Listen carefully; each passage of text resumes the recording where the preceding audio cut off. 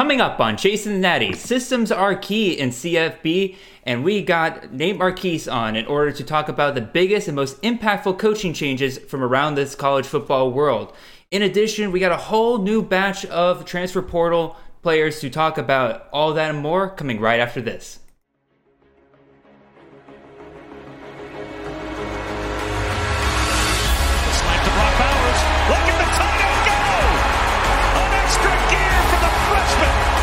Zappy looking to Jared Stearns, who makes the catch and scores. What a burst! Trayvon Henderson, as advertised, touchdown Buckeyes! This is Chasing the Natty, a college fantasy football podcast.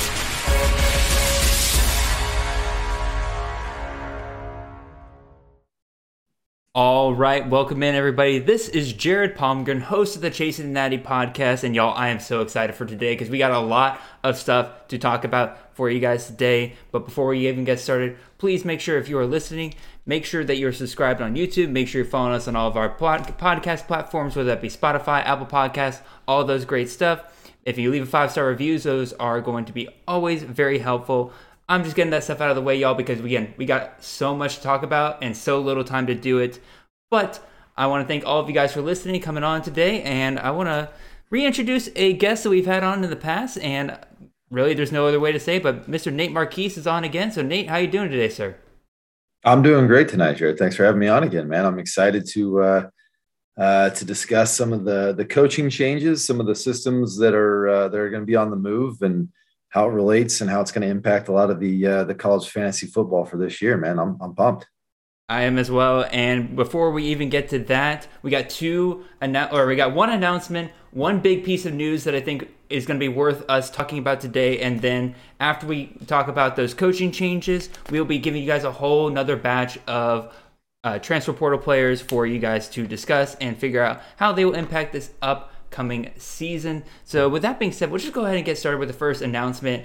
And this is, y'all, I'm so excited about this. If you haven't seen this on Twitter already, first of all, you're probably living under a rock, but even still, I am very, very excited to announce that Chasing Natty is moving over to Campus to Canton as the official CFF podcast of Campus to Canton. And in addition to that, I will be leading the CFF content creation over there, and I have put together a wonderful, wonderful team of guys, including the guy right above me as we are talking, Mr. Nate Marquise. In addition, I will also be bringing on Brandon Sanders from the CFFU podcast, and then Mr. Chris Moxley, who is already a part of Campus Canton, will be moving over to us with the CFF team and will be heavily involved in CFF content moving forward. And y'all, I'm very excited about this. Nate, what are your thoughts on this?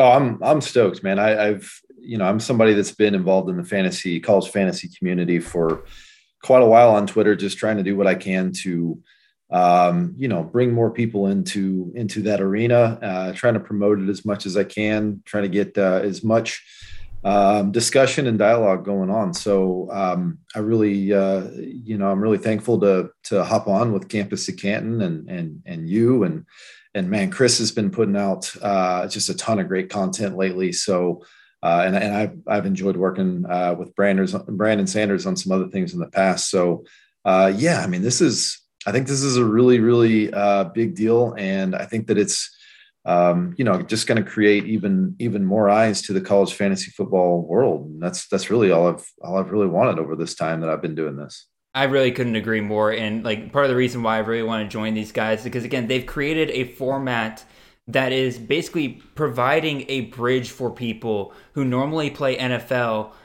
to start looking at the college side of things a little bit more and have fun doing it. Like, I love the Devy community and I love the people. I talk with those guys all the time because, again, we all love the same players with the college players.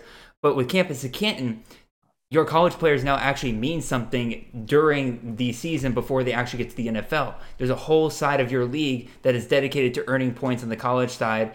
And so with that, they are hoping to bring guys like us on in order to make sure that people are as knowledgeable as they can be on the college side of those leagues. And also in the process, the bigger that we grow, the bigger that they grow. It's just a great mutual relationship that we got going on here. And again, I'm very excited. We got podcasts, including Chasing the Natty, will be the official CFF podcast of Campus Canton moving forward. I think I've said that already. But in addition, guys, we got ideas for more podcasts moving forward. And once we get those things finalized, I am very excited to bring that all to you. And also, we will have our own segment of the Campus Canton website where we will be uploading written content for you guys moving forward. Again, this is the first time I've really had a platform like this, and bringing on guys in order to work together as a team. I'm very, very excited for what the future has for us. And yeah, there's nothing more I really have to say on this. So we'll go ahead and hit up the real. I kind of threw this in here because to me it didn't warrant its entire own segment, but I think it's worth discussing here. And it's not every day that in college football you get a whole new team to start researching over the summer. But that's what we got this year. In the crazy year that was 2021 in college football, why not just add another team in here? And that's James Madison is officially moving up to the FBS, along with several other FCS schools in the future, but they're going to go ahead and move up this year. I believe the official announcement has been made to the Sun Belt Conference. So we're just going to briefly go through like what me and Nate have found on this team so far, because again, this is a whole new team. Like as much as I'm a big college football fan, I'm not a huge expert when it comes to all the FCS teams, because that's a whole another 100-some odd teams to learn, and I don't have a big enough brain for that.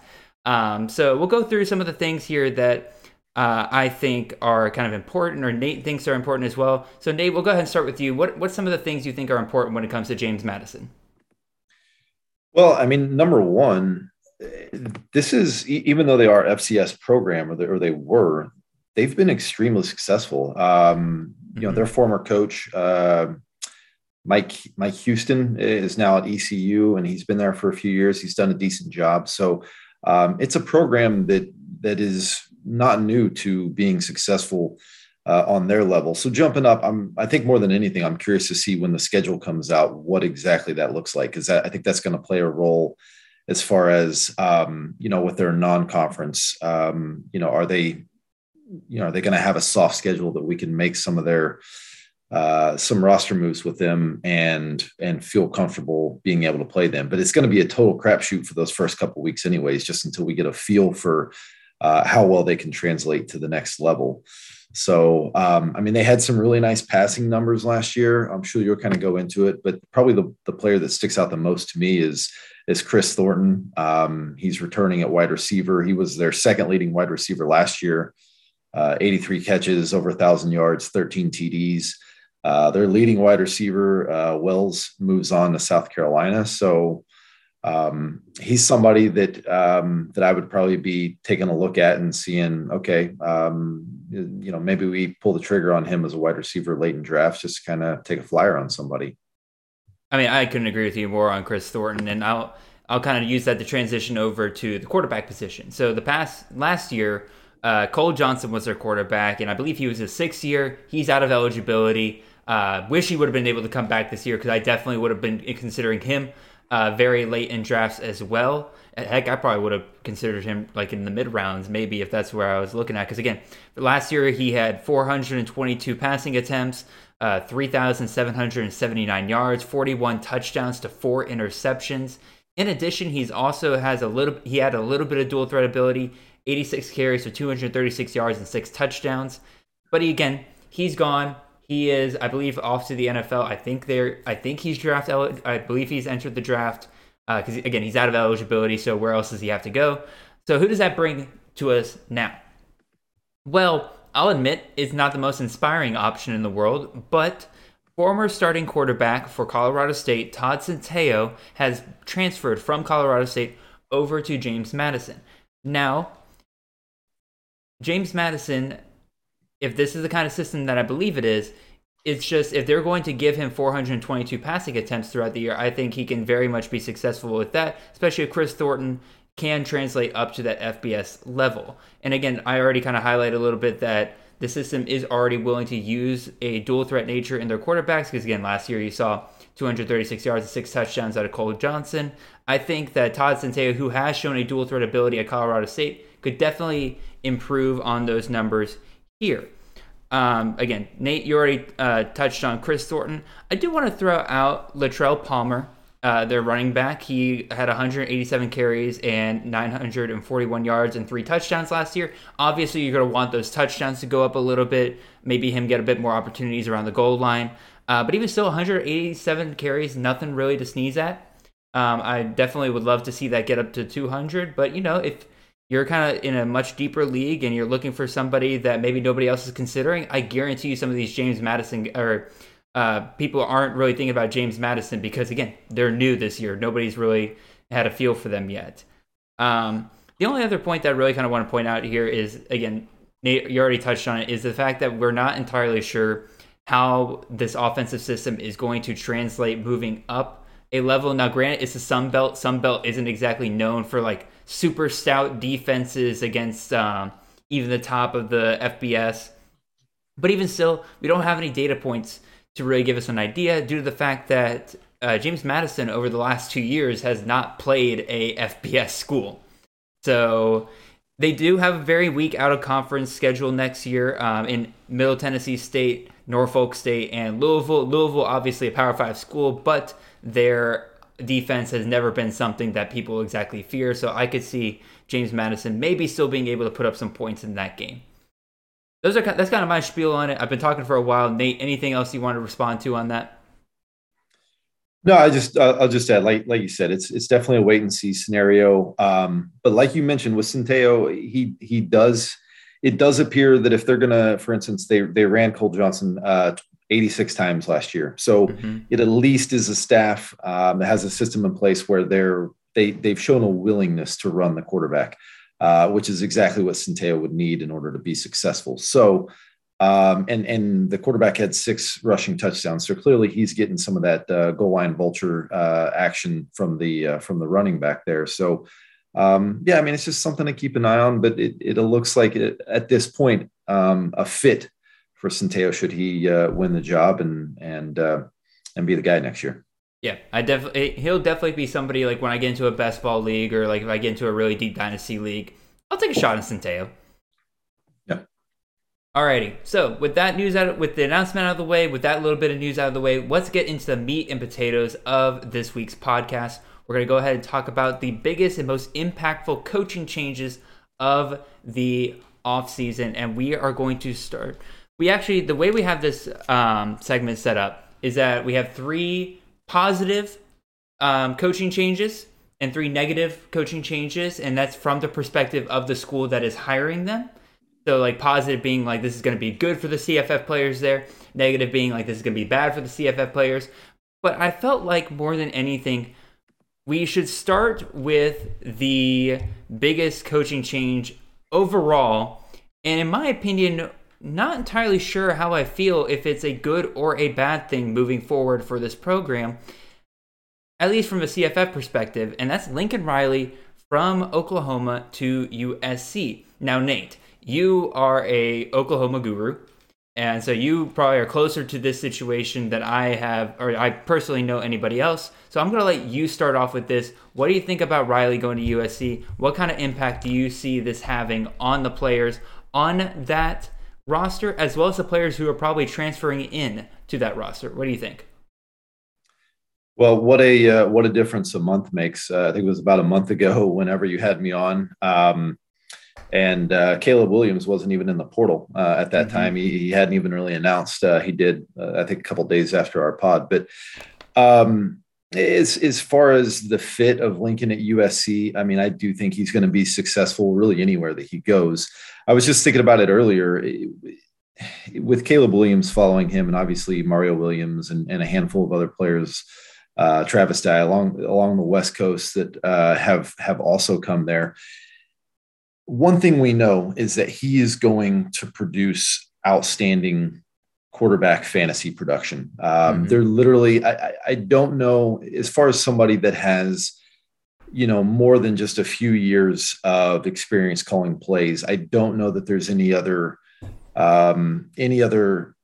offensive coach that is as productive with quarterbacks as him, from Baker Mayfield, Kyler Murray, Jalen Hurts, even Spencer Rattler's 2020 season was actually really nice. And up until the point last year where Riley had kind of checked out, Caleb Williams was putting up fantastic numbers. I mean, historically, only coaches like Cliff Kingsbury and Dan Mullen and Tom Herman have had quarterbacks be as consistent in college fantasy as Lincoln. And those guys aren't even in college football anymore. So he's the best. I do fully expect Caleb Williams to shine there. I think he should be considered a top 5 college fantasy football quarterback. I think he's number 3 or 4 in my initial rankings right now. Obviously it's really early on.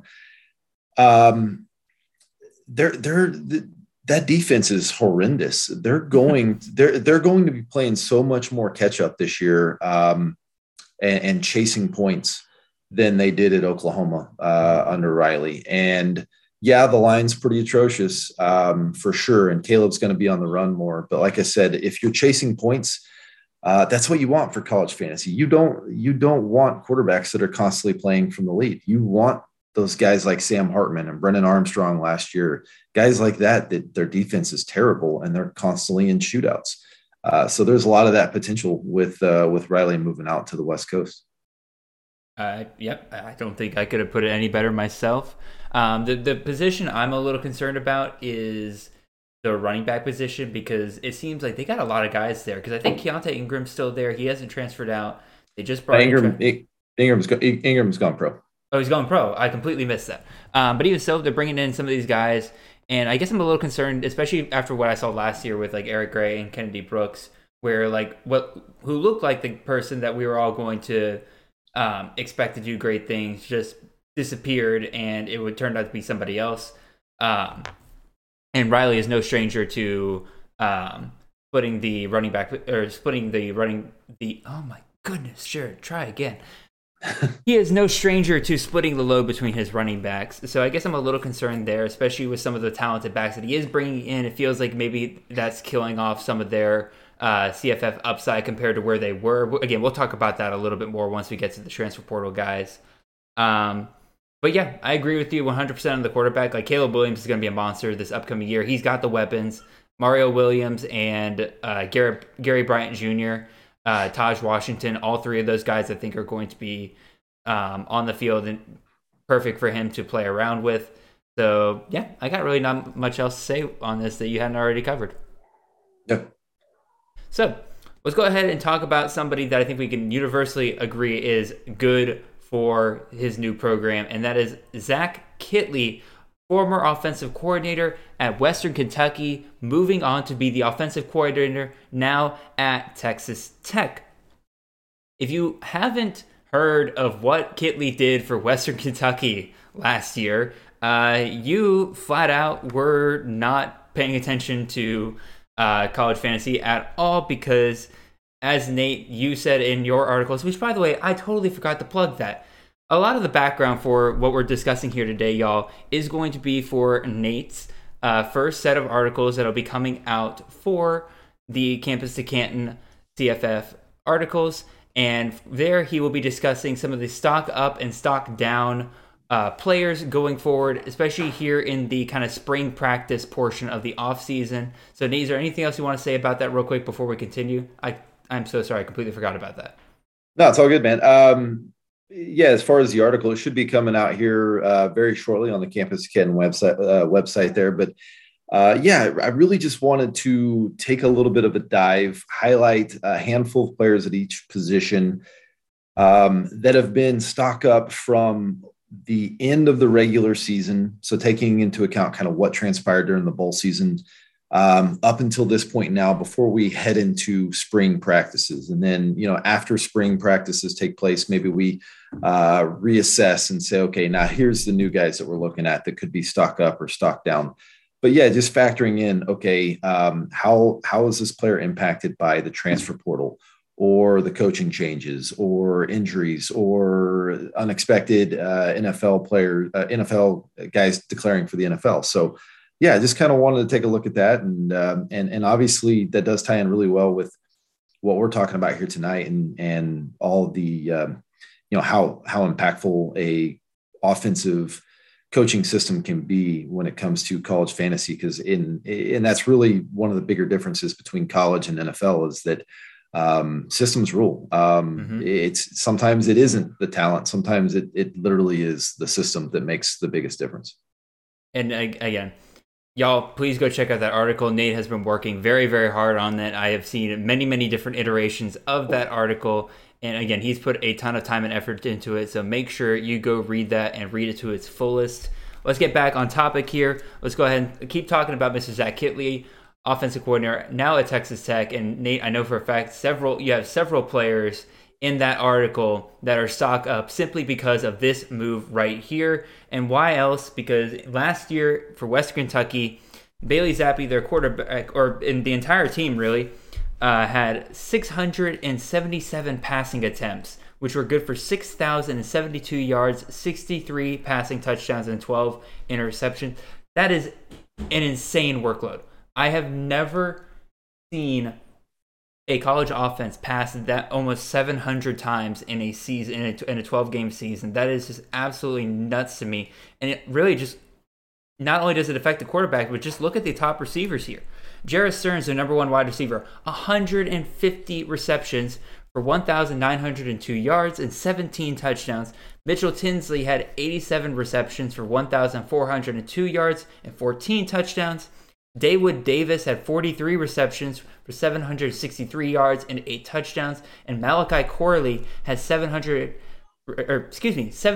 receptions for 691 yards and 7 touchdowns. That's the top 4 receivers, and those are basically almost all fantasy relevant right there. That's 4 receivers on one team that, at least in a deeper league, that is good enough for all of those players to at least be rostered. That is absolutely insane to me. And so, Nate, can we expect the same thing here at Texas Tech?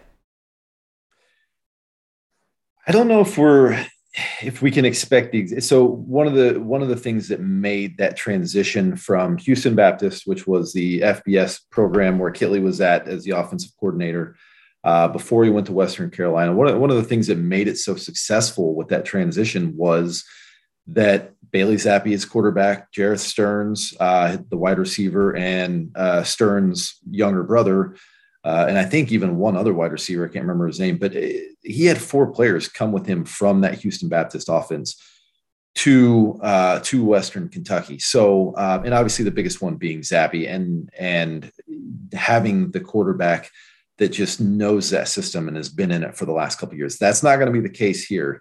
In fact, and I mentioned it in my article, this is going to be probably from a fantasy perspective, the spring competition that we're going to pay attention more than any other. And that's the quarterback competition at Texas Tech, because you just mentioned it. I mean, when you're talking 650 plus passes, there's the ceiling for whoever wins between Donovan Smith, Tyler Shough, or Behren Morton is going to be enormous. And I mentioned in my article that I'm planting a tiny little flag on Tyler Shough right now. I know a lot of people I like Donovan Smith. I like his game quite a bit. But if we're saying, okay, Bailey Zappi is the prototype that we have to go by, that's what Kittley looks for in a quarterback. That's not Donovan Smith. That is more Tyler Shough. I do think Tyler Shough was somebody, he's graduated. He could have transferred again. He came from Oregon initially. He could have transferred again. He chose not to. I think that's important. He realizes that there's some upside for him being in this offense. And he just kind of fits a little bit better. Behren Morton is really uber talented as well, but he's raw. He's still got a ways to go. So right now I would actually give a slight edge to Tyler Shough. And just kind of see how that plays out. But obviously, I don't know. What are your thoughts on the running back room? I mean, obviously it's a talented room. SaRodorick Thompson supposedly is back. Taj Brooks is going to be there. Even White has shown at times he can play a little bit. But Kittley hasn't used running backs all that much. At least he did in Western Kentucky. He used them a little bit at Houston Baptist.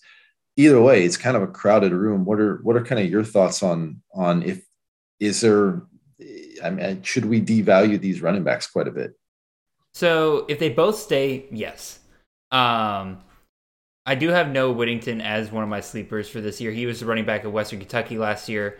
I do think he's now going to get a little bit bigger portion because I think Kidley's smart enough to know when he has a talented guy, and I think Whittington was talented enough for him to still use him last year. Because again, like I said, in terms of rushing, they still rushed for over 1,000 yards as a team last year. Now, again, obviously you would want one guy to have over 1,000 yards, but even still, there's still rushing going on in this team.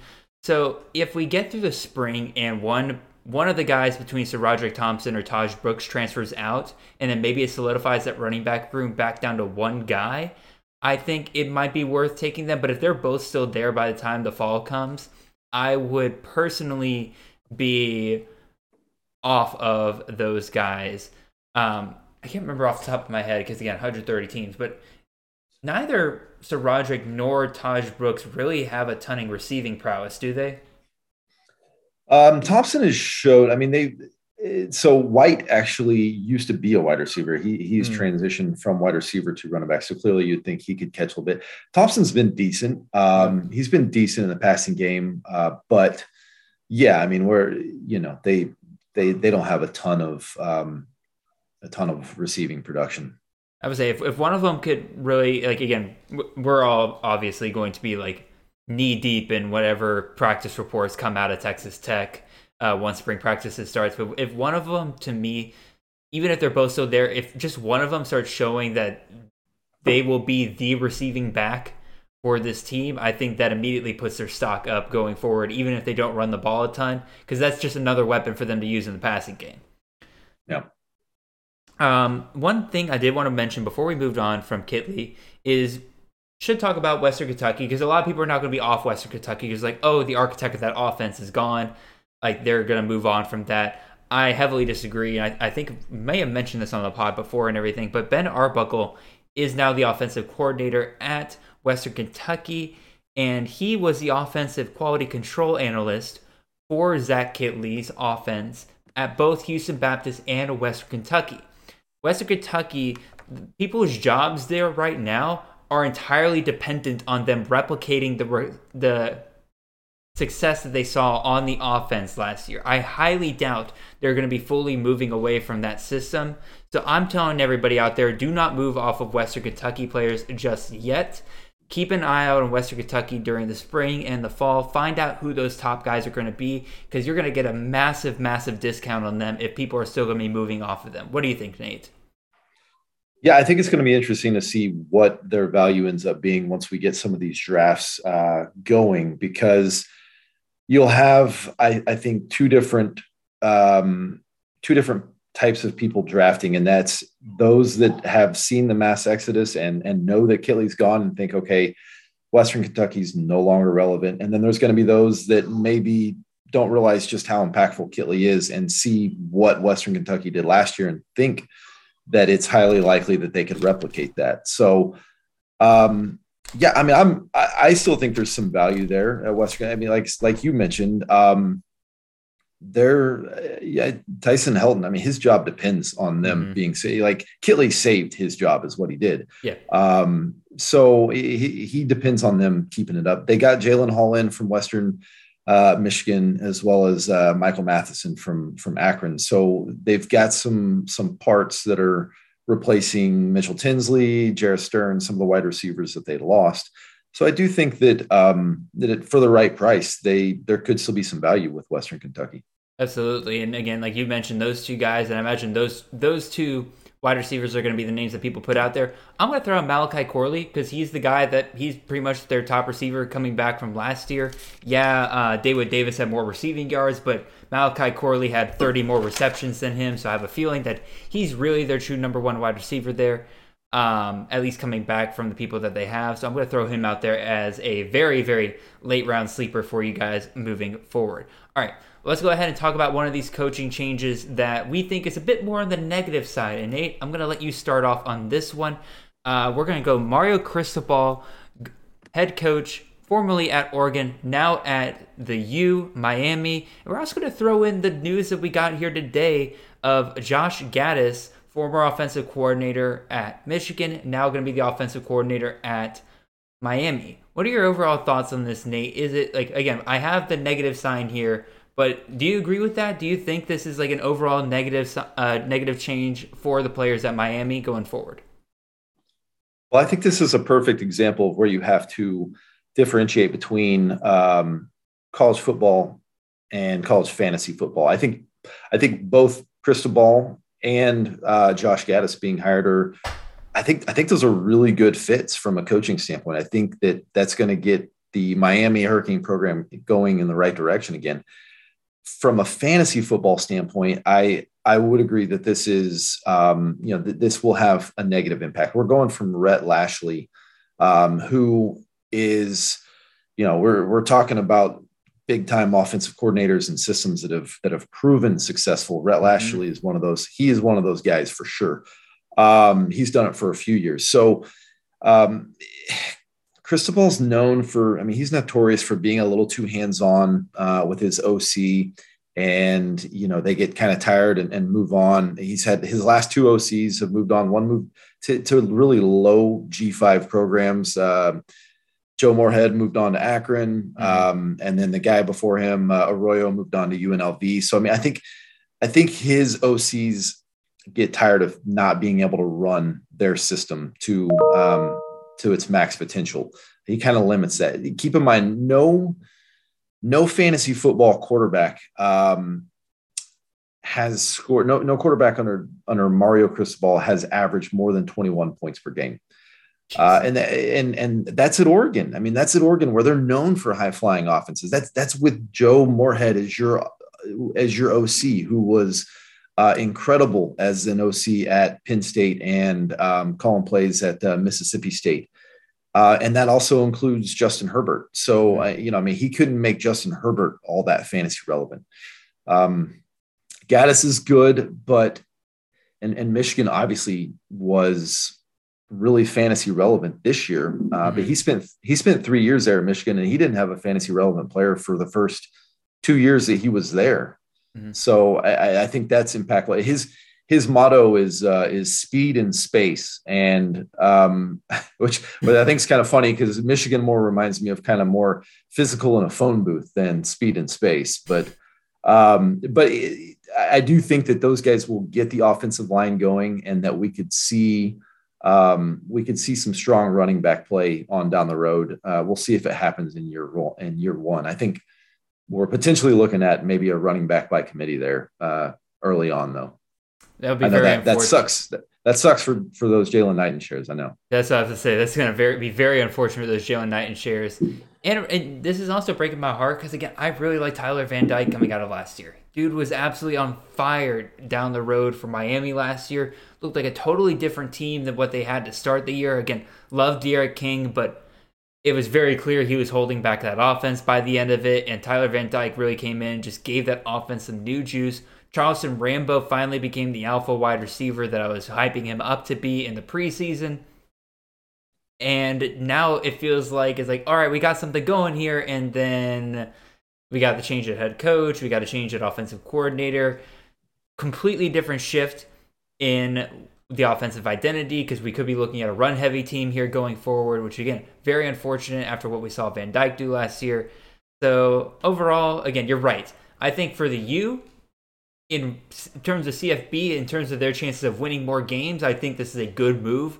But in terms of the players you can get out of Miami going forward, it definitely feels like that is limited, at least for the time being.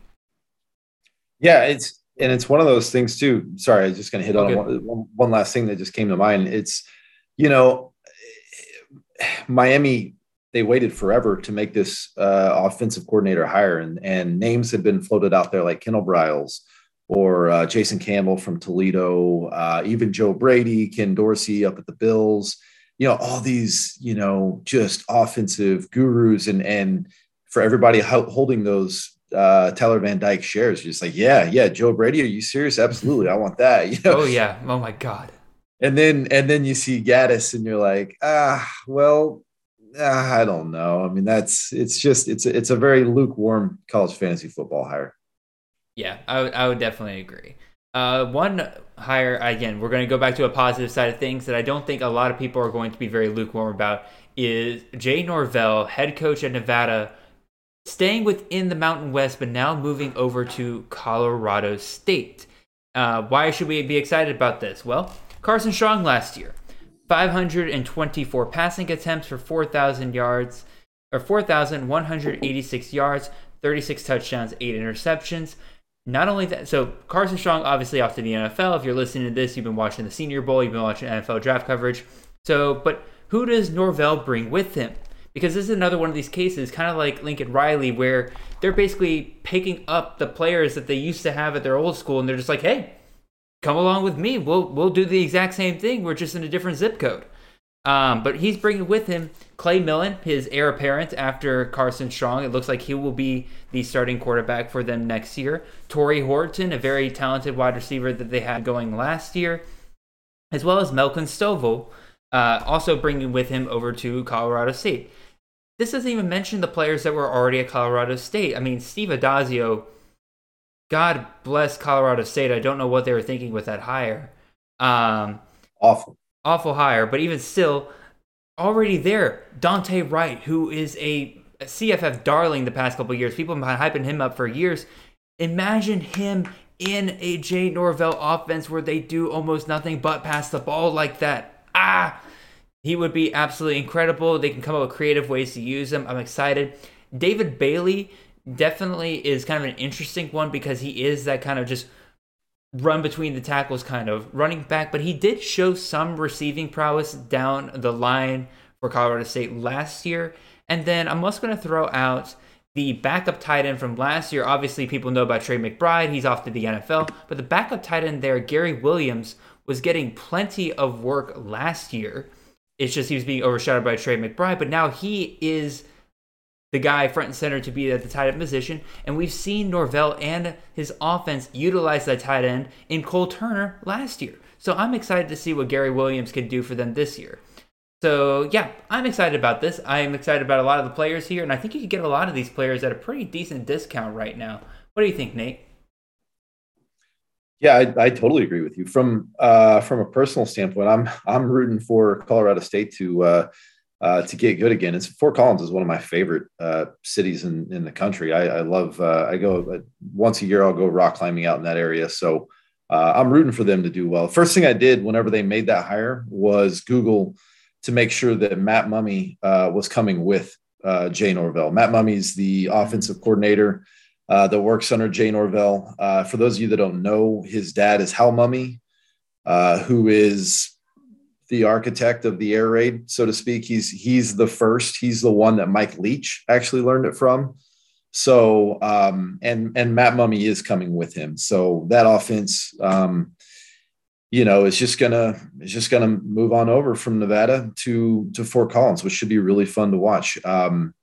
Millen is the quarterback that comes with him, who's already got 1 year in the system with Mumme and Norvell. So you would think that that'd be a fairly smooth transition there with him taking over. Horton, also at wide receiver, I think could be an impact player. You mentioned Dante Wright. It just kind of dawned on me as we were talking about it here.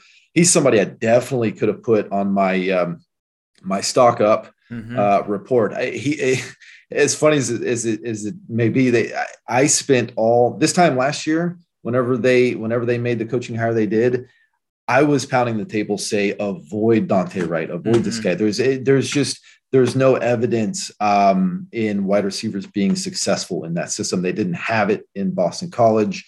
They're not going to have it in Colorado State. I think the opposite can be said now. I think that there is now some really, really nice opportunity. I hope that he gets that system down during the spring and can kind of take off like a rocket ship this fall. Again, I'm with you. I'm extremely excited about pretty much every player involved in that offense. And again, Gary Williams is probably not a guy that's on anybody's radar. Torrey Horton, getting even as a wide receiver 2 in this offense, I think you get him at a great discount. I do know Dante Wright is going off pretty early, I'd say, in CFF drafts already. People kind of keyed in on that pretty quickly. But again, this is an offense that can support more than one wide receiver. So whoever the number 2 guy is, go ahead and stick your flag. You'll probably get him at a great discount going forward. All right. going from positive to negative, let's hit up another negative coaching hire for CFF. And I promise y'all, I'm not looking at this through red and black tinted glasses, but we will be talking about Billy Napier, formerly the head coach of Louisiana, now going to be the head coach of Florida. Nate, I'll let you get started on this one. Why are we considering this a negative hire for CFF? Well, like I mentioned earlier, we're going from Dan Mullen's system, and Dan Mullen was right up there with Lincoln Riley as it pertains to quarterback fantasy football success. Clearly, he screwed up a situation last year between Emory Jones and Anthony Richardson, and it probably, I don't know, it may have cost him his job. Richardson's just the better player. I was hoping that Napier wouldn't screw that up, but then shortly after Napier was named the coach, he brought in the quarterback from Ohio State, Miller, I believe. Yeah, Jack Miller. Is that right? Yeah, Jack Miller. So I don't know. I'm always just hesitant whenever a coach just gets named and then he brings in a guy. It's like, okay, this is his handpicked guy.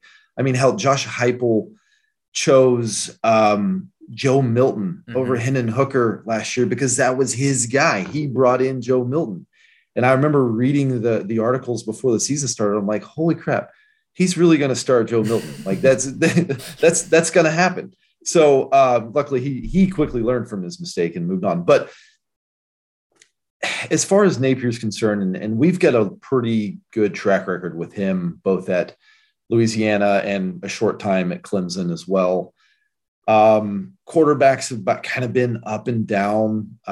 It's hard to really put a finger on how successful consistently he is with fantasy football quarterbacks. Now his run game is super impressive. Like they do a really good job running the ball. The only problem is he loves a committee. Yeah.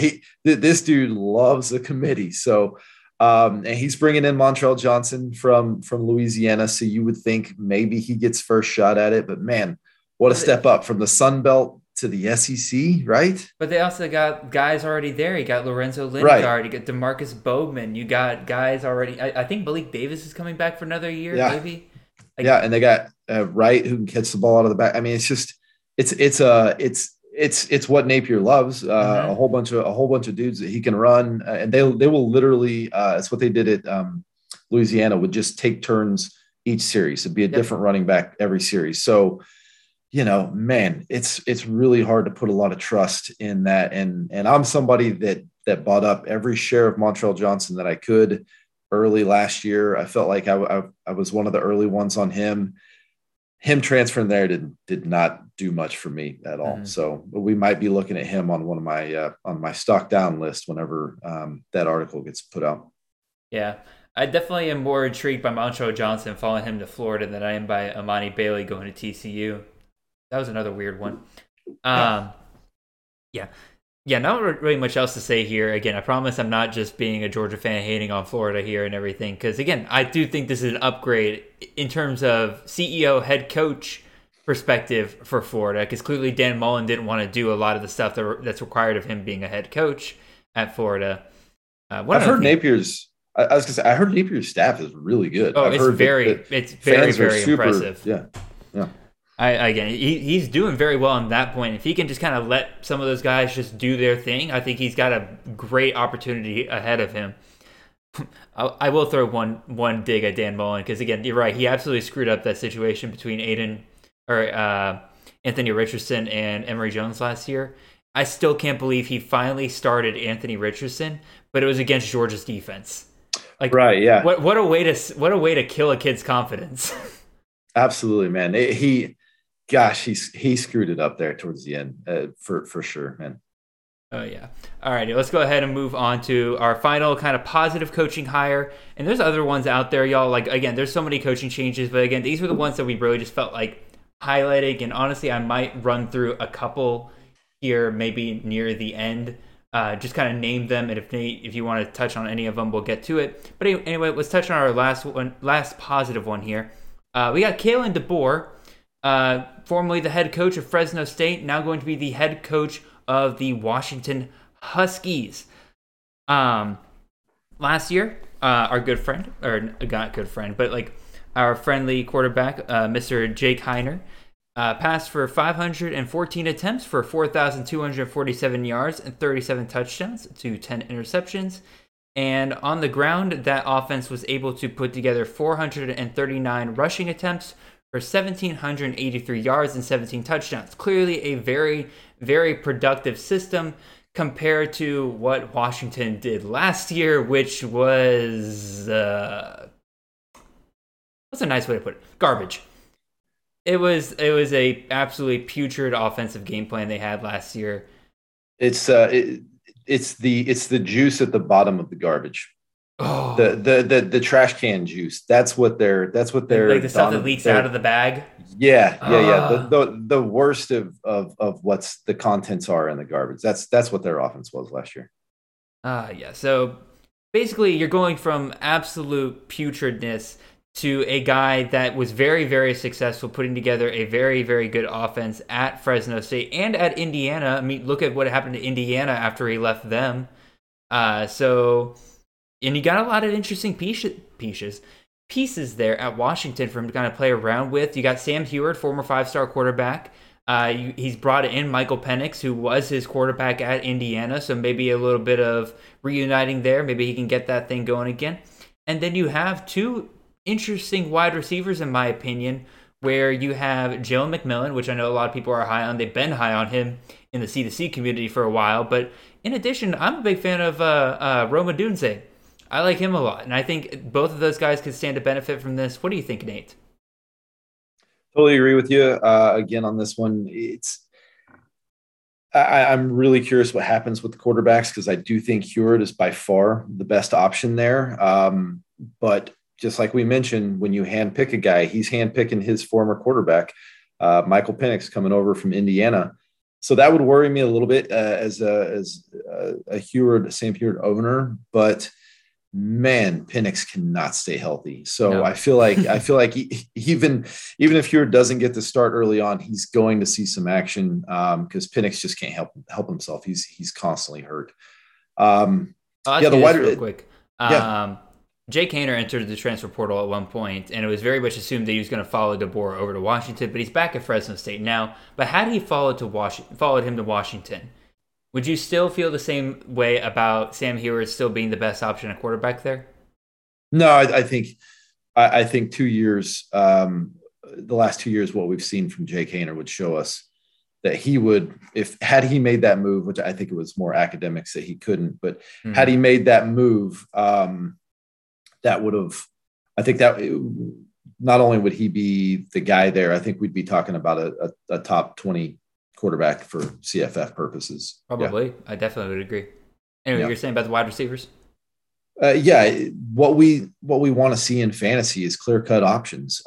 We don't, kind of like we talked about with the situation in Florida with the running backs where there are not a ton of clear-cut. We have exactly that with the wide receivers here at Washington. We know Dunze and McMillan are going to be the two guys. And DeBoer is shown to feed his top two guys. So that we really like. I will say, as far as the tight ends are concerned, they got a guy there, Culp. Okay. That's kind of a sneaky tight end play. He can go. When he had opportunity after Cade Otton went down a couple times last year, he could play pretty good. So somebody keep an eye on if you don't get those early tight ends that are coming off the board and you just kind of want to sit back and wait. You can kind of get Culp, last round type guy. Yeah, I just looked it up. Yeah, he only had 8 less receptions than Otton last year. So yeah, definitely somebody to keep an eye out, and somebody I will be adding to my tight end rankings after this. So appreciate that little nugget there, Nate. And again, nothing really much else to say. Again, DeBoer bringing over his offense to a very putrid system. So hopefully that's a clear stock up from there. If he is not able to successfully put together an offense there, there's just something wrong with Washington. Good Lord, my cat just jumped up and scared the crap out of me. What's your cat's name? This is Maxine. She guest starred on the last one. Everybody say hi to Maxine. Maxine, look at the camera. There you go. She doesn't look too stoked to be on. Yeah, she wants to get up in my lap and sit there and cuddle, and I'm like, ma'am, I can't do that right now. Anyway, let's go ahead and hit up our last coaching change here we want to talk about. We're going on the negative side again here, and we're going to go Tony Elliott, former offensive coordinator at Clemson, now the head coach at Virginia. So Nate, I'm going to let you take this one. Why are we considering this a negative play for CFF, especially in an the Virginia offense has been so good to CFFers the past couple of years? What's going on here? Yeah, sad day for owners of some of the pieces for Virginia whenever Bronco Mendenhall decided to call it quits, because, man, they have been super successful offensively the last couple of years. Tony Elliott's a fine coach. Don't get me wrong. I mean, he did a decent job at Clemson. But I mean, man, that offense was so stale last year for Clemson. And a lot of people in that area feel like it was really Jeff Scott that was pulling the strings with the Clemson offense. And then he left to go to South Florida, and things just didn't look quite the same at Clemson. You have DJU, who looked just abysmal last year. And we know he's got all the tools. He's shown that before. But Tony Elliott could not get him right. So it's just kind of a situation where it's this tug and war of it's a slower pace, like I said, more stale type system than what Mendenhall and Robert Anae were running in the past there. So it's just not having the same pace from a quarterback standpoint, because Armstrong is so valuable. It's likely we see his volume go down. I mean, Tony Elliott just does not run the quarterback as much. He doesn't throw nearly the amount of passes that Virginia has in the past. So volume declines. And then looking at the wide receivers, Wicks was incredible last year. Obviously, Thompson came out of nowhere. Transitioning from QB to wide receiver was successful for him. Kemp's always been good out of the slot. They add in Lavelle Davis, who, tore his knee before last year began. And he was a guy that had double-digit touchdowns the year before as a true freshman, 6'6" wide receiver. I just don't know that this offense can support if you're investing highly. Like, Wicks will cost you a third-round pick. If you're investing highly in those guys, I mean, we're talking about 4 guys that can really play. Can this offense support 4 wide receivers? I don't know that it can. He hasn't shown that. Name me one really fantasy relevant wide receiver that Tony Elliott's had at Clemson lately.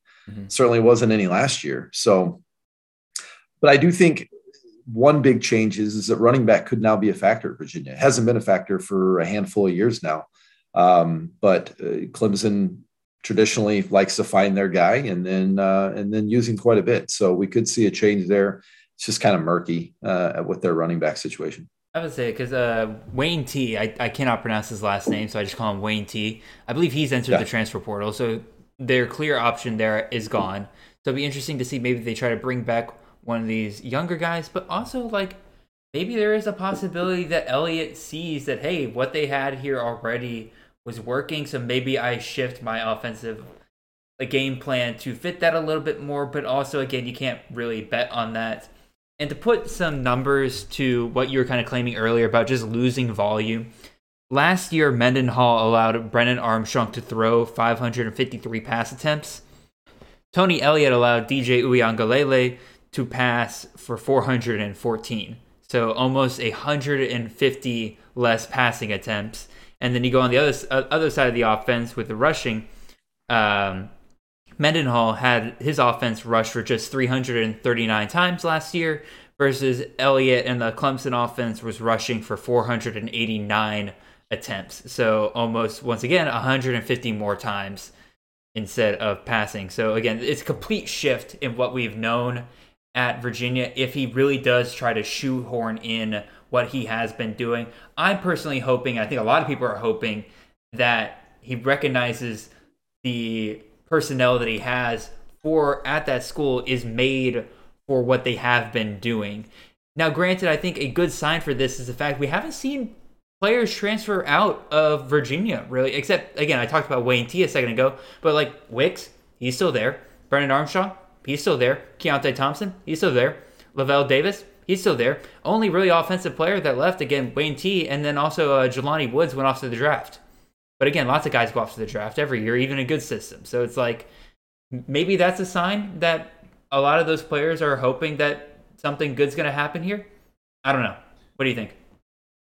Yeah, like I said, from a skill standpoint, skill position, they've got it. They're there. All the pieces are in place. I will say that the offensive line is a concern. I know they lost a player or two from the line due to graduation. They had one transfer to USC and one All-American center transfer to Michigan. So they're losing 3 or 4 guys off that offensive line, which can make things a little bit tougher for Armstrong. But yeah, the pieces are in place. It's just going to be how much is Tony Elliott willing to be flexible with his system and try to carry over some of those things that team is used to over the past few years.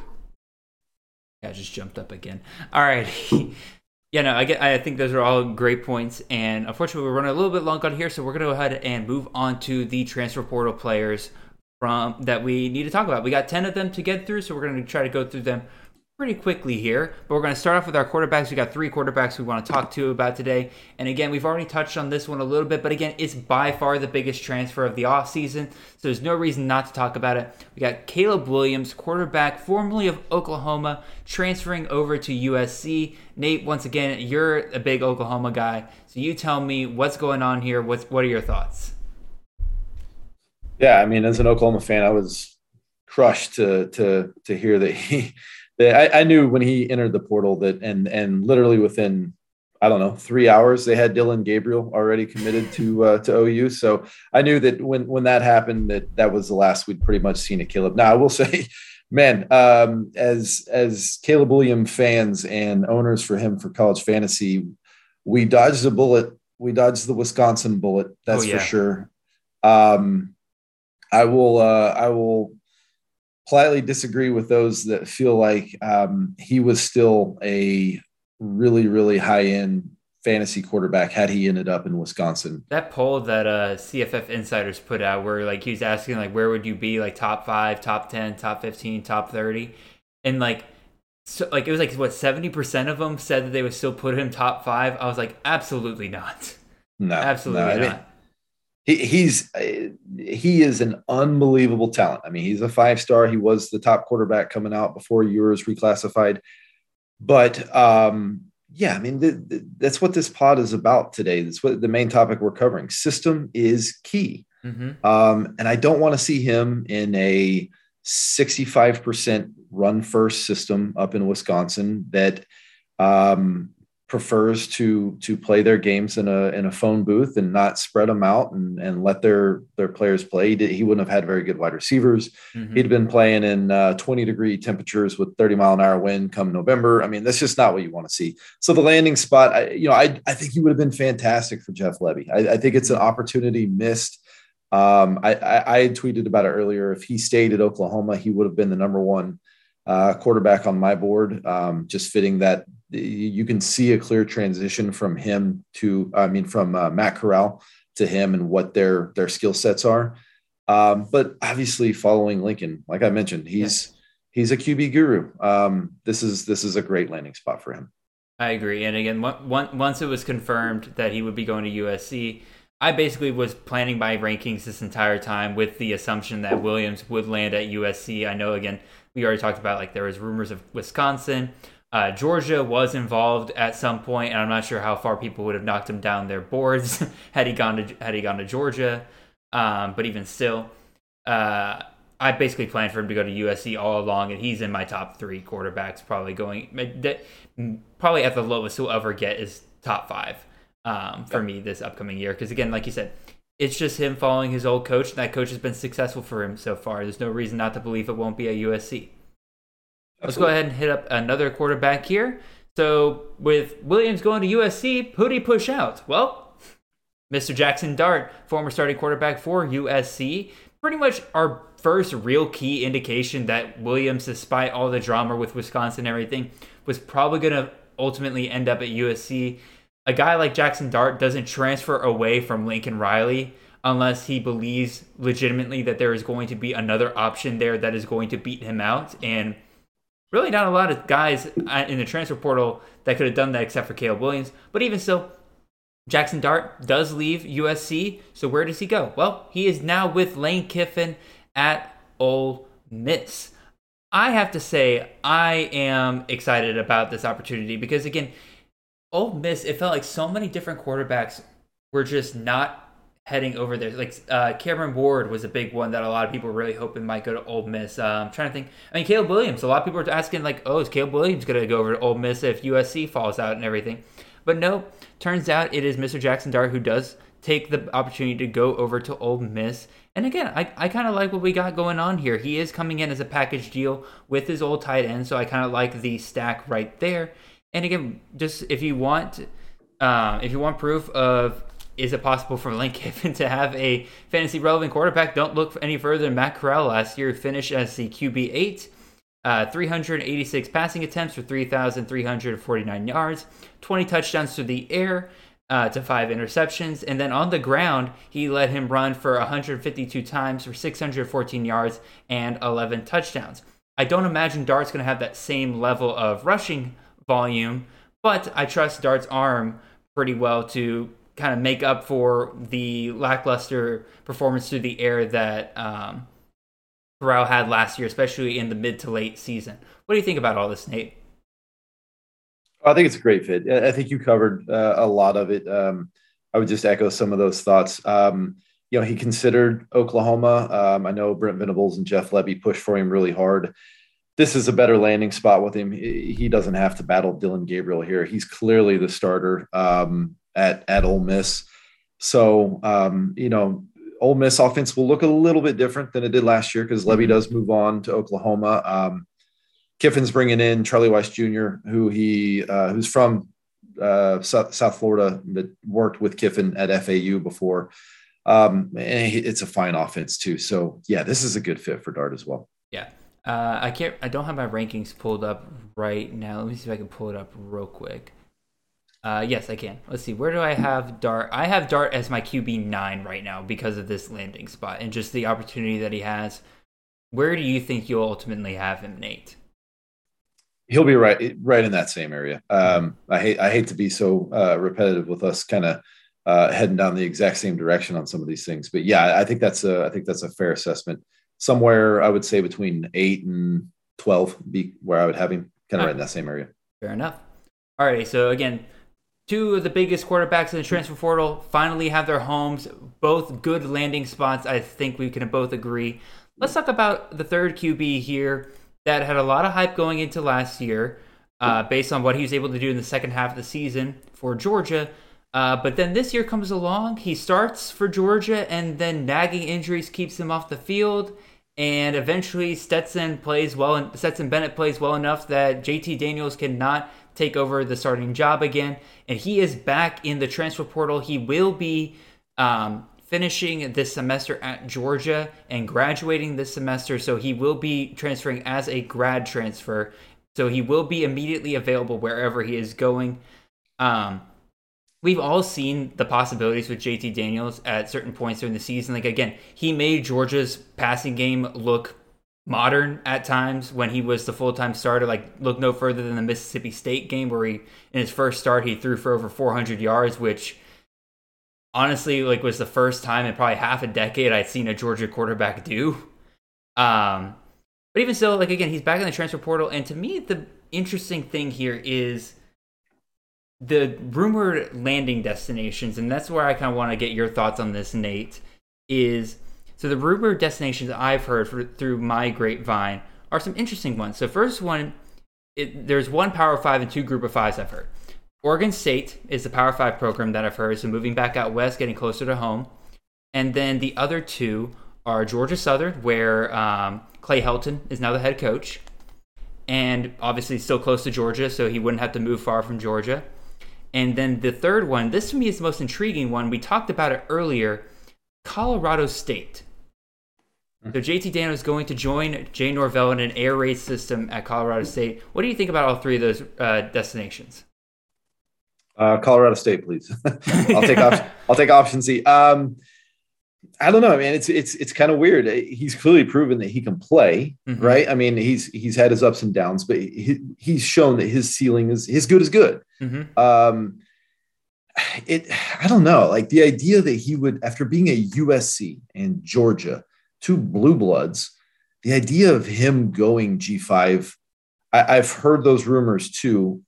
It seems hard for me to believe. It seems like he's a guy that would want to stay in the limelight. It seems like a guy that would want to stay at a program that has nice facilities. Once you've kind of lived that life, you don't want to go back to riding crappy buses and stuff like that. So he wants to stay in the eyes of the scouts as well. Mm-hmm. Sure, Colorado State would be fun, man. That would be cool. Two places that kind of came to mind and are along the same lines as Colorado State, but a step up. West Virginia. I don't know what his relationship would be with Graham Harrell. I don't know if they ended on good terms when he left USC, but he had a good season with Graham. He got off to a good start with Graham Harrell before the injury before things didn't go right. The other one would be, we've talked about him before. Kitley hasn't named his guy. What if Kitley handpicked his guy? That would be so much fun. And he went to Texas Tech. So those are two that, like, I have seen nothing that those are options. But along the lines of where, from a fantasy football perspective, I'd like Colorado State. I'd like for him to end up there versus Oregon State or Georgia Southern or whatever. So. Oh yeah, and again, from everything I've heard, he's in no hurry. Again, he's focused on making sure that he graduates this semester, making sure he gets all those classes in order. He knows that wherever he goes, he's probably going to get a very good shot to be the starting guy because, again, he's shown that he can be that guy. So, again, we'll probably not find out until much later where he's going versus another Georgia player we'll talk about in a second who made their decision very, very quickly. But he was still, again, that to me was just the most intriguing aspect of this, was just some of the rumored destinations. Obviously, wherever he lands, hopefully he will be somebody that a lot of people will be taking a look at for this upcoming season. So, took care of 3 quarterbacks. Let's go take a look at some running backs. So first things first, we're going back to USC, where Travis Dye, former running back out of Oregon, has transferred to. I was a big Travis Dye fan going into last year. I personally thought he was a better running back than CJ Verdell. Every time I saw him touch the ball, I thought he was just more electric.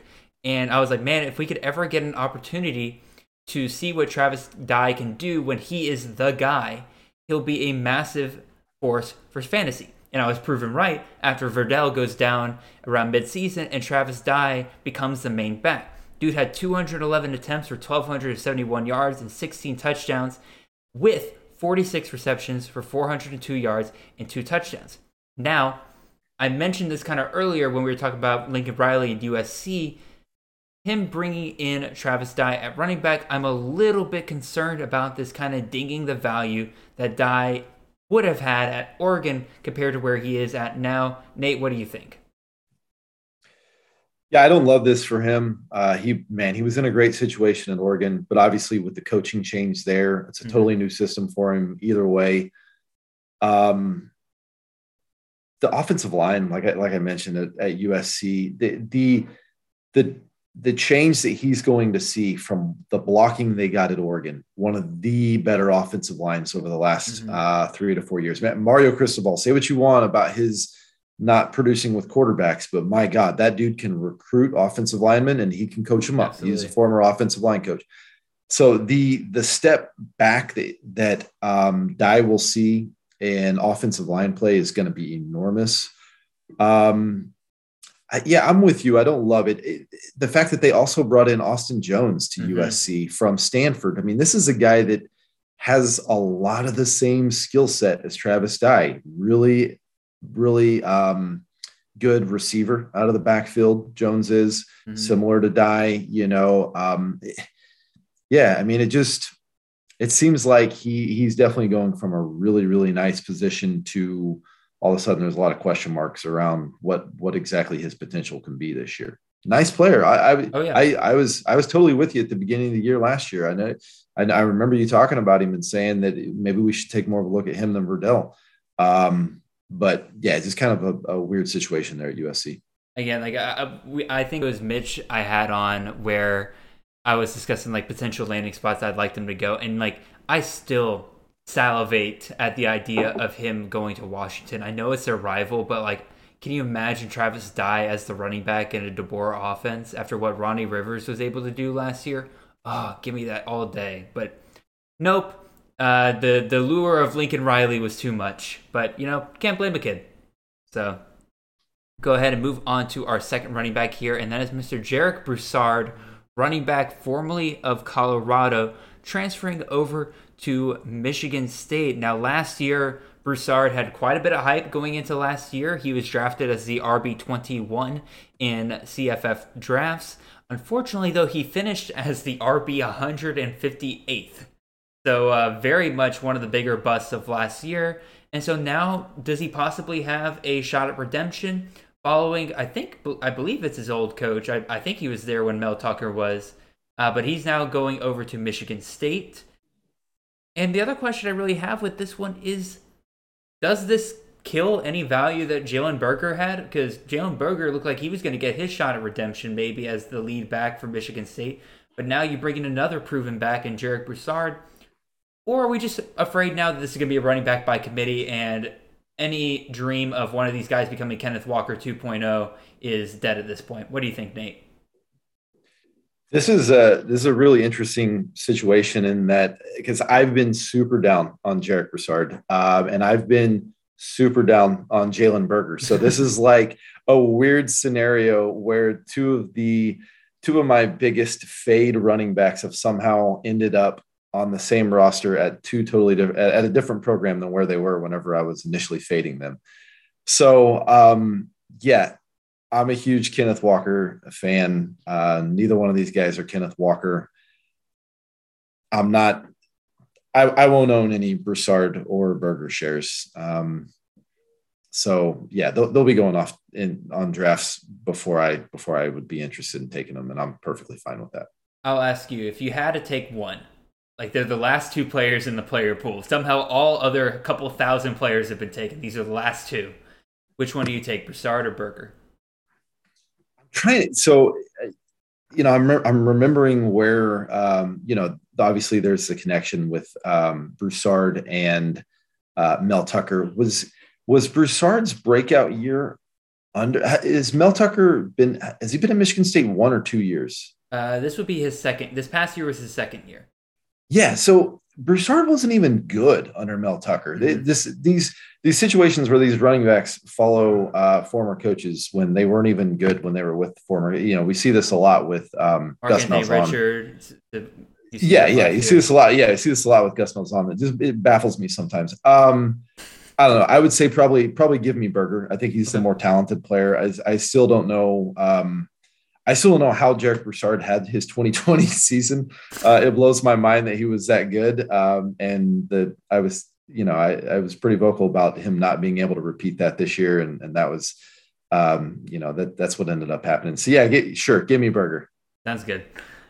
All right. Move on from Jarek Broussard, and we'll go ahead and hit up another running back. Very young one, though. In fact, so young and so hasn't done anything yet that I had a very hard time finding a picture of him in his school's uniform. But it is Mr. Kamar Wheaton, running back out of Alabama. Injured his ACL before the year started, so did not play at all this season. So no stats in college really to go off of, but we do have his recruiting profile here. He was the number 34th player nationally, the number 3 running back in the class of 2021, according to the 247 composite. And so, yeah, he injures his ACL before the year starts. And now after the year's kind of over, it sounded like there were rumors of him just not attending team meetings and such. All of a sudden, he just wasn't with the team. And then next thing you knew, he was in the portal. Now, according to Steve Wilfong at 247, he is reporting that SMU is the likely destination for Kamar Wheaton. And for SMU to get a former 5-star running back, I think that would be pretty huge. But what do you think, Nate? So Rhett Lashley's shown that he can produce some really solid fantasy football running backs. So that itself is good. Now there's a little bit of competition there. Ulysses Bentley's solid. Siggers is fine. But here's the deal with Kamar Wheaton. And I know that a lot of the guys at Campus at Canton will agree with me on this. Whenever I watched his tape before he came out and before he signed with Alabama, I sat there and I watched it 2 or 3 times, and I'm just thinking to myself the whole time, how is this guy a 5-star running back? I'm not seeing it. And I was really focused on it because it came down to OU and Alabama in his recruitment. So as an OU alum, I was really kind of focused on where he was going. And I was just like that. He's not a top 10 running back in the country. So now he's still super talented. Hopefully the rehab with the knee injury, I guess, goes well.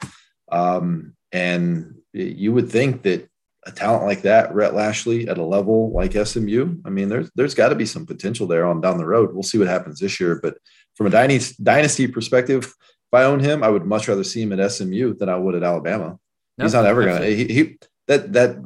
I mean, it was just too stacked for him to hop enough guys at Alabama.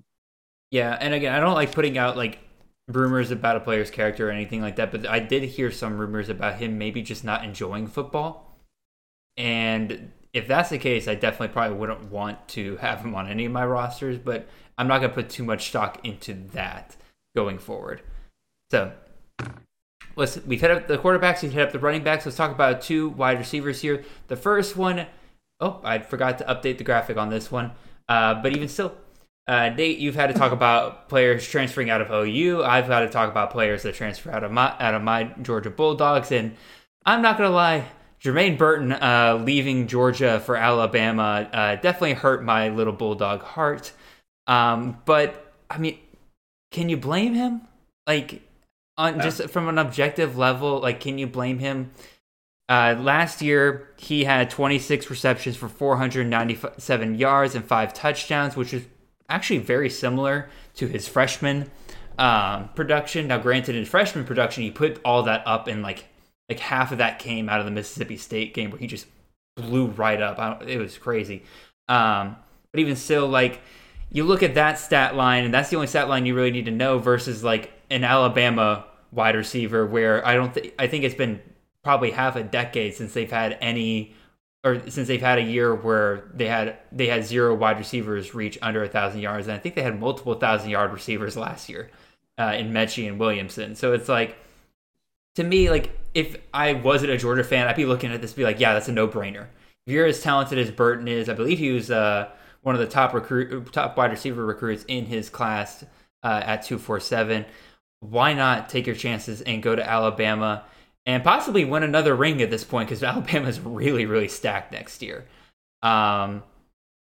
Yeah, and like the next question is that people will have is like, well, is he the next Bama receiver? Because everybody wants to know who the Bama receiver is. I'm planting my flag with Jermaine Burton. I have seen this man do things that I have not seen any other wide receiver at Georgia being able to do in the last like half a decade. And as far as I'm concerned, like, again, I've gotten reports from guys who have been able to watch practice that, quote, Burton makes the cornerbacks look silly. And this was in the year where Eric Stokes and Tyson Campbell were still on the team. Like, Burton is an incredible talent, and again, from an objective standpoint, I can't wait to see what he can do at Bama. I've been rambling a long time because, again, I'm both excited but hurt by this. Nate, what do you think, man?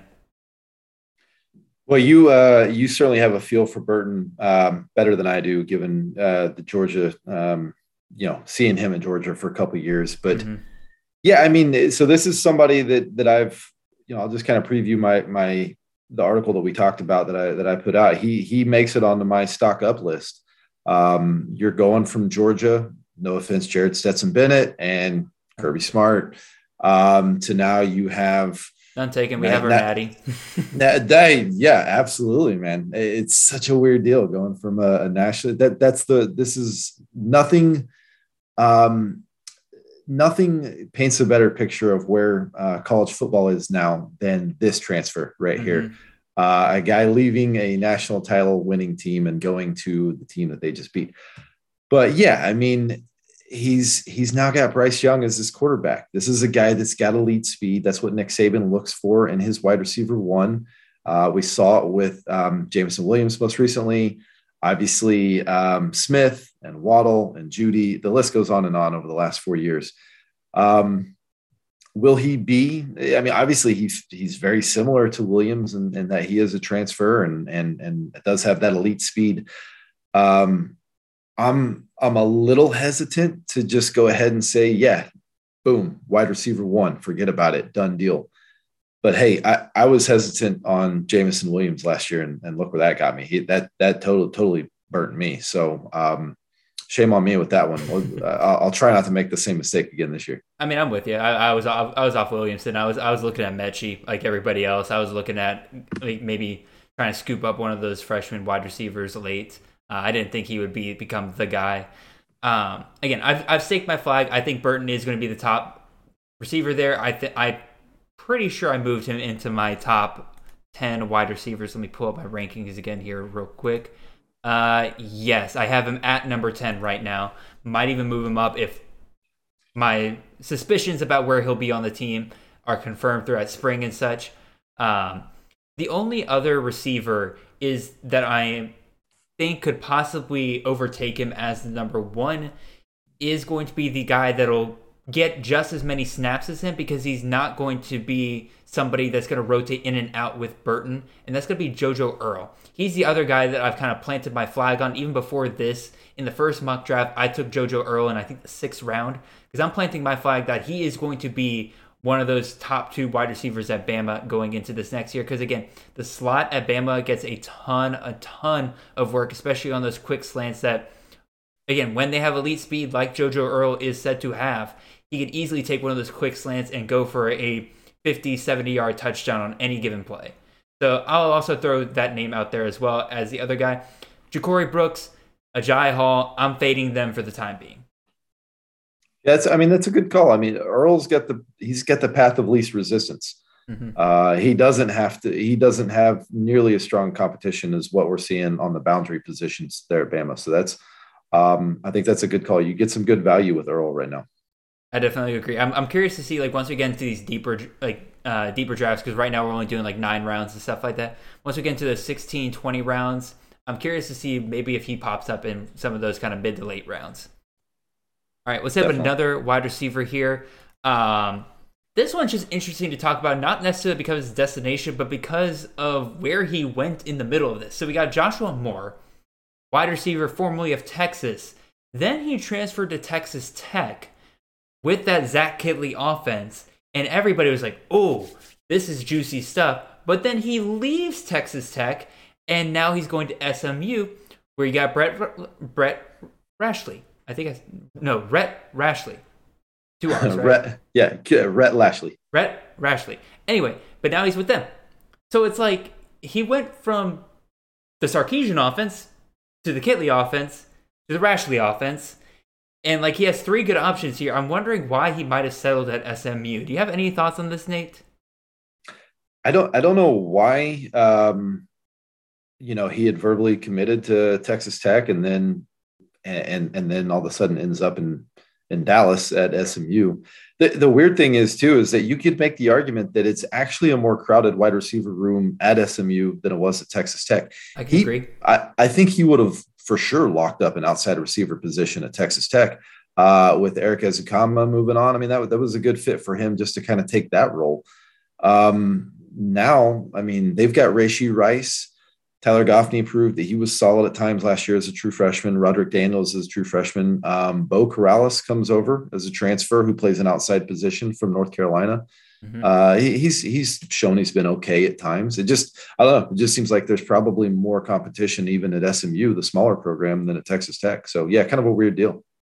Yeah, I would definitely agree. And like, I'm just a little baffled. It's like you had a perfect opportunity. Like I was ready to draft Joshua Moore pretty highly if he went to Texas Tech. Now I'm a little, like you said, that SMU wide receiver room was already pretty established.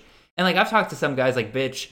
I know for a fact when I questioned this at first, Mitch was like, I actually would take him over Rashee Rice. I would take him over Dylan Goffney. I'm like, I don't think I'm ready for that, especially with his injury history. Like Moore is one of these Texas wide receivers that have just not been able to stay healthy for the past couple of years. Absolutely mind-boggling. Yeah, he's got once again, we're not here to beat up on college players, but a little bit of a known off the field track record of being a little bit of a headache in the locker room. So just kind of hard to see. We'll just have to see how that plays out. But I mean, Rashee Rice, Goffney, Daniels, these are guys that have built a rapport already with Tanner Mordecai and the quarterbacks on staff there. So yeah, I mean, I can see betting on the talent, but at the same time, boy, that's there's some decent players over there and SMU brings in some nice freshmen too as wide receivers. So yeah, there's some nice players there. Could be at the end of the day he just likes living in Dallas more than Lubbock. So could very well be just that. All right, We'll go ahead and move on from somebody who's transferring away from Texas, and we're going to talk about a tight end that is transferring to Texas, and that is Mr. Jaleel Billingsley, tight end out of Alabama. Once again, moving on to Texas. Billingsley had a year this past year, and not in a good way. A lot of people were drafting him as like that next Bama tight end that maybe would take a step forward this year, especially with guys like Smith and Waddle leaving for the NFL. Maybe it wouldn't be another receiver outside of Mechie or Williamson that would step up, but it would be a tight end like Billingsley, who has a lot of good receiving work. Maybe he was a guy that could step up and kind of fill in that volume hole going on there. And he pretty much did the exact same thing he's done all 3 years, about 17, 18 receptions, 256 yards, 3 touchdowns. And not to mention, he started off the year in the doghouse with Saban because he just didn't get on the field, and Cameron Latu was put out there instead of him. And then he had a terrible, terrible last game in the championship against Georgia. Several key drops, especially early on in that game, that forced Bama to kick field goals rather than touchdowns in that game. And if those field goals are turned into touchdowns, that's an entirely different game from that standpoint. Wasn't long after that game that Billingsley entered the portal, and it looks like we'll follow Steve Sarkisian over to Texas. What do you think, Nate? What do you think's going on here? Is Billingsley somebody we should be excited about in or with a quarterback like Quinn Ewers in an offense like Steve Sarkisian's? I think we could see a slight uptick in what he's done at his time at Bama. Obviously, familiarity with Sarkisian. There's a couple other former Alabama coaches on the Texas staff. So it seems like the right fit. I mean, he's not a traditional tight end. He spends all of his time, not off the line of scrimmage. I mean, he doesn't do a ton of blocking. I think he only weighs like 220, 225. I mean, Treylon Burks is probably bigger than Jaleel Billingsley, but he's talented. I mean, he's talented. He's got a nice, he's also got an unproven but talented quarterback throwing the ball. So there's potential there. He's not somebody I'm going to get super excited about, but the talent has always been there. So if he can somehow, Sarkisian and that crew can pull it out of him, I mean, we could be looking at, a 40 catch, 600 yards, 7 TDs type production. Mm-hmm. I could see that. But yeah, I thought this was interesting, and I just looked at my rankings. Currently it's my tight end 21. I feel like that's maybe a little too low. But even still, like, I don't know. Just the fact that he hasn't improved year after year, and then again, like, this isn't rumors. Like, he's been a knucklehead for Saban, especially early on in this year and everything. So if that kind of stuff continues, I could see that impacting his future even at Texas. But we'll see kind of going forward. We'll touch on our last one here. Not very often we have one tight end in the transfer portal news, but we actually got 2 this week. But we're going to talk about Mr. Michael Trigg, tight end out of USC, following Jackson Dart from USC to Ole Miss. Now, to me, this is very intriguing because, again, you have Trigg following Dart. Dart is who we're all expecting to now be the starting quarterback for Ole Miss going forward. And the amount of target vacancies at Ole Miss is astonishing because you got guys like Dontario Drummond and Braylon Sanders gone. Ja'Cory Pearson gone. So who does that leave over? Well, you got Jonathan Mingo who's coming back for another year, so you have to imagine he'll get plenty of work. But none of the other receivers, at least as far as I've known right now, are really striking me as those clear next guys up. So why not take a dart throw? Nice. Why not take a dart throw on possibly Dart's favorite target, a guy he's built repertoire at USC, came into the same class as him. Maybe there's a connection kind of building there. Maybe we do see Michael Trigg be that number 2 target, even maybe again, I'm talking crazy here, but maybe that number 1 target at Ole Miss next year. What do you think, Nate? Well, you mentioned Billingsley being right around your tight end 21. I would definitely have Trigg ahead of that. Trigg is somebody that this is a good fit for him. Mm-hmm. All the reports out of USC, even though he was a little bit buried on the depth chart as a true freshman last year, all the reports were, man, one guy that really stood out in practice today, Michael Trigg. All that guy does is make plays. And here he is as a package deal with Jackson Dart. So there's obviously a relationship there. He trusts him. He's bringing him with him. But here's the important thing. We're talking about systems. A couple years ago under Lane Kiffin, Kenny Yeboah put up a really nice tight end season there at Ole Miss. The new OC is Charlie Weiss Jr., who spent time at FAU with Lane Kiffin, and there they had Harrison Bryant and John Rain, who put up some really Harrison Bryant had, I want to say like 65 catches and I don't know, 900 yards and 7 TDs one season. So really high end tight end work happening there. So yeah, I like this. I like this move for Trigg. This everything seems to be pointing towards, okay, we've heard that he's got the potential. Now he's got the opportunity. Absolutely. And I just looked at my rankings and everything. You're right. I have him way ahead of Julio Billingsley. I have him as my tight end 7 right now. I have him in the top 10. That's pretty spicy for a guy that I don't know has caught more than a handful of passes, but I like it. He caught 7 passes last year. Okay. But honestly, again, this tight end class is just so garbage for this year that I'm willing to, like, if I'm that late in a draft and I'm just throwing darts, I'm going to take a guy like this who has insane upside potential. And if he doesn't work out, I'm stuck streaming tight ends, but there are far worse things in this world than streaming a tight end CFF. Let me ask you this. I'll give you a scenario. So you have the option. You waited on tight end. You didn't take the big 2 to 3, top end tight ends. You waited a few tiers. Would you rather take Michael Trigg or who has that high risk, or that, he's got that ceiling but hasn't shown anything? Or would you rather have, let's say, a Ben Urisic or a Sam Laporta, who has shown that they're solid, but let's be honest, they're limited in those offenses? So I actually have Urisic ahead of Laporta. Because I have Urisic ahead of Trigg and Laporta behind them both. And the argument I'll have here is this. Urisic's a young guy. I don't think he's reached his ceiling yet in that offense. We kind of saw him get more and more work as the season went on last year. I don't think we've seen the cap there. Laporta, I think we've seen the cap. I believe he's going into his senior year. He's been the guy there pretty much ever since, why am I blanking on their names? Hawkinson and Fant went off to the NFL. He's pretty much been the guy ever since then. I think we've seen the ceiling for him. I don't think we've seen the ceiling for Urisic yet. And I don't think we've definitely seen the ceiling for Michael Trigg yet. I would probably take Urisic ahead of Trigg because there is a bit more proven commodity there that he can be that heavy targeted guy in certain games. But again, Laporta, I've seen my fair share of him. I'm not super impressed. And if I'm in this tier that late in a draft, I'm gonna take a guy with insane upside like Trigg. Okay, nice. Kind of the same mindset I would take like a guy like Joshua Simon at Western Kentucky. Okay. Where it's like we've seen sparks, but let's see if they can go the full distance. Gotcha. Yeah, I like it.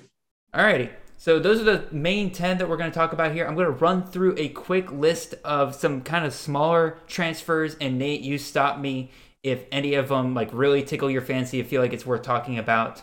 I'm going to run through them real quick. I'm not going to start any conversation on them. Miles Marshall, wide receiver out of Indiana, is transferring over to Miami of Ohio. Shane Illingsworth, quarterback out of Oklahoma State, is transferring to Nevada.